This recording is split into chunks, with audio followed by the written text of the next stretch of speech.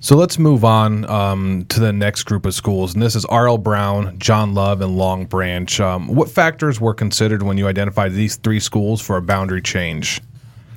So all of the same factors that I spoke about earlier. In particular, we're looking at three schools that are low performing, some of which have been more low performing or for a certain amount of years more so than others. These schools are all situated in the same neighborhood, and so they're linked to the same feeder pattern. They are all underutilized. So when you look at building space, they're all significantly underutilized, and they're all in neighborhoods where there are fewer school-age children. So that even if all school-age children went to their neighborhood school associated with these three, you're still not in a scenario where it would be fully utilized. Coupled with that, all three are situated to receive additional funding. So we are, quote unquote, overfunding these schools with positions and support from the district level to improve student achievement. And so when you look at this from a broad view, you have three schools that are receiving an inordinate amount of resources, but are facing the same challenges from an enrollment and performance point of view. So it's time to do things differently. There's also, these schools will face state sanctions or are about to face state sanctions relatively soon. So the opportunity is to get ahead of that, transform these schools now so the community isn't asking us, why didn't you do something earlier to avoid this predicament regarding having to close the school and convert it to a charter school or to hire a private management company to run the school. And so talk to us about what your original recommendation for these three schools is, what the working group came in and recommended, and then your final recommendation. Sure. So my original recommendation was that John Love would be transformed into an early learning center. Long Branch would be a 3-6, grades 3 to 6, and that R.L. Brown would be converted to a dedicated magnet focused on gifted and talented. So the working group approved or accepted my recommendation with a couple of modifications. One, they wanted to see transportation provided up to a mile rather than the standard, the district standard of 1.5 miles. They also wanted John Love and Long Branch to be professional development centers or laboratories. And they also recommended that Susie Tolbert be converted to a dedicated magnet as well. And so roughly similar to mine, but with some additions that I thought were thoughtful and can be implemented. The other thing was that the working group requested after-school support or programming and summer support for these schools as well. And I think that's certainly something that makes sense and would be part of the final recommendation and implementation plan for these schools. So if your proposal is approved, describe how these boundary lines are going to change. So if approved, R.L. Brown would not have traditional boundaries or neighborhood boundaries. Instead, those boundaries move to John Love and Long Branch, where the students that would be boundaried, if you will, to John Love at the K2 level, or would be boundaried for R.L. Brown at the K2 level, now are boundaried for John Love. Those students in grades 3, 4, and 5 that would go to R.L. Brown would now go to Long Branch. And so that really defines the boundary changes as far as these schools are concerned. The other thing that is noteworthy are those students in grades 3, 4, and 5 that would be boundaried for John Love would now go to Long Branch, and those students that are boundaried in kindergarten, first, and second grade for Long Branch would go to John Love. Why do you believe a dedicated, gifted, and talented IB magnet would be successful at R.L. Brown, and what would be the requirements as far as getting into that program?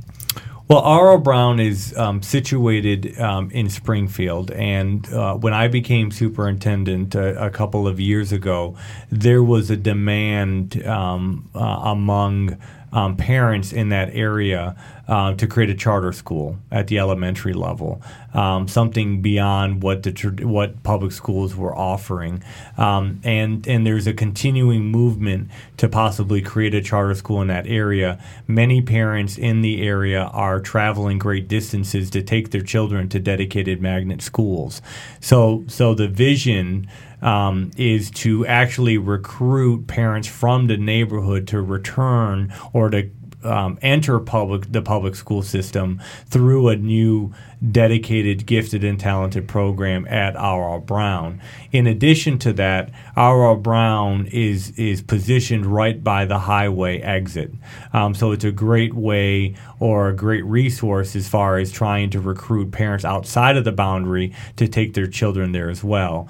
The last point is that when you look at gifted and talented programming at the elementary level, oftentimes you don't see them positioned in what is considered more of the urban core or in predominantly African American communities. And so I also think this is an opportunity to build awareness and exposure of gifted programming in historically what would be considered lower performing feeder patterns or associated with neighborhoods that are lower income, so that there's an access point and a greater awareness for that opportunity, and so that we're more equitable with our distribution of gifted and talented programming, so they're just not in middle class or upper middle class neighborhoods.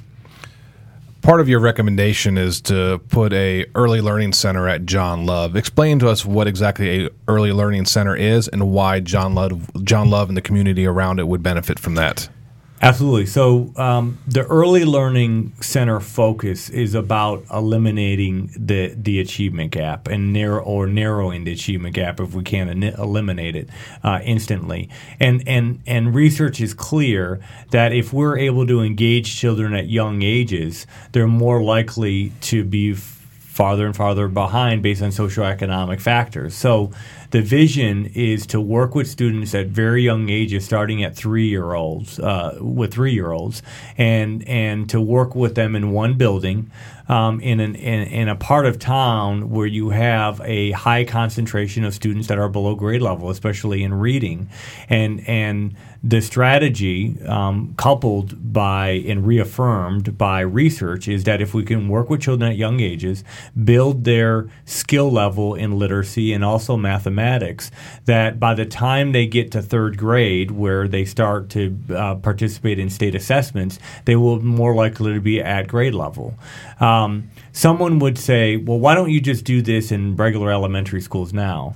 And the reality is just the lift and the burden of trying to work with an early learning focus, simultaneously trying to overcome the challenge of the accountability system. So what you often see in Title I schools, especially those that have been low performing, is you have two schools within one.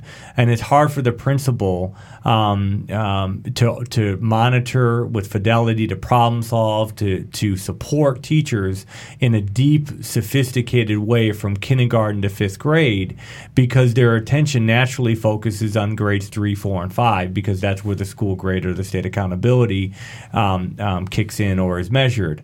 This also becomes a difficulty with recruiting teachers and retaining teachers in the primary areas, because when you have a dynamic teacher and you have a shortage of teachers that are dynamic and capable of raising student achievement, it's only natural to put them in grades 3, 4, and 5, which then naturally leads to a scenario where you have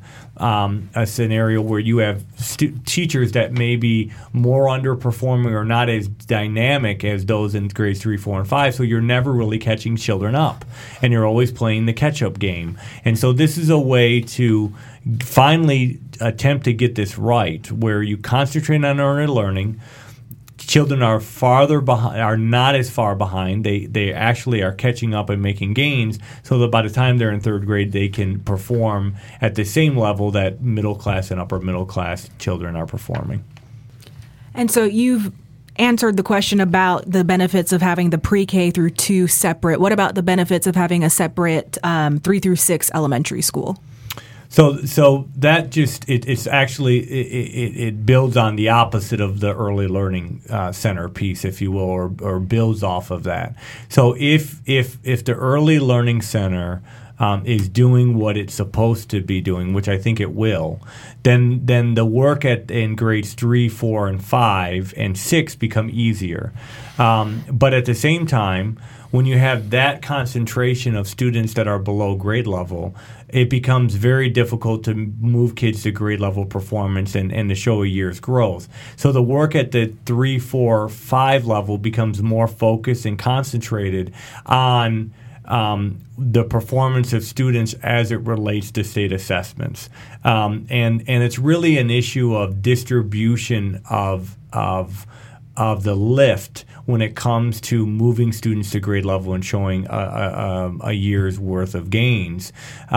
It becomes very difficult to do both simultaneously. And this allows for that concentration of resources, professional development, additional support, and problem solving to happen in one building rather than trying to do both at two, which rarely, if ever, happens.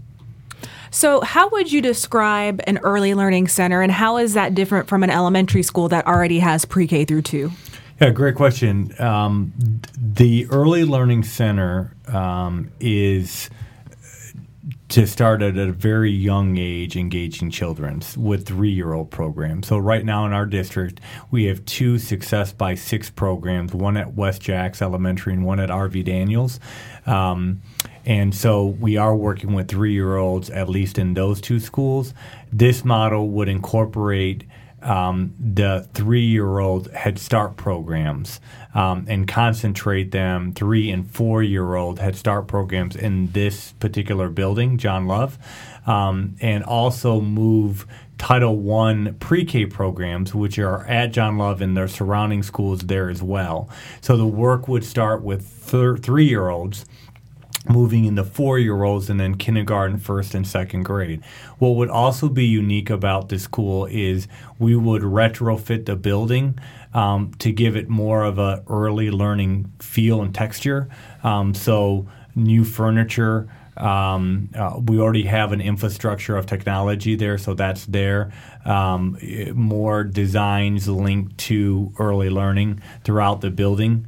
In addition to that, we would have a partnership with Any Given Child, which is a nonprofit here in Jacksonville, to train our core teachers and our music and art teacher on how to incorporate music and art in the core areas of reading, math, and science, and how music and art teachers can incorporate more reading, math, and science in what they're doing.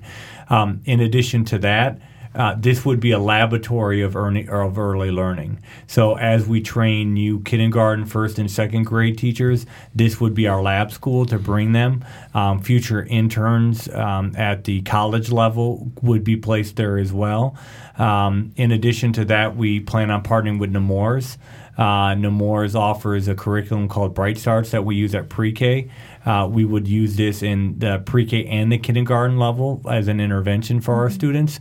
What would be different about this school as well is we would have a reading interventionist for kindergarten, 1st, and 2nd grade at every grade level. So this interventionist would rotate among classrooms to work with students in smaller groups that are below grade level to catch them up.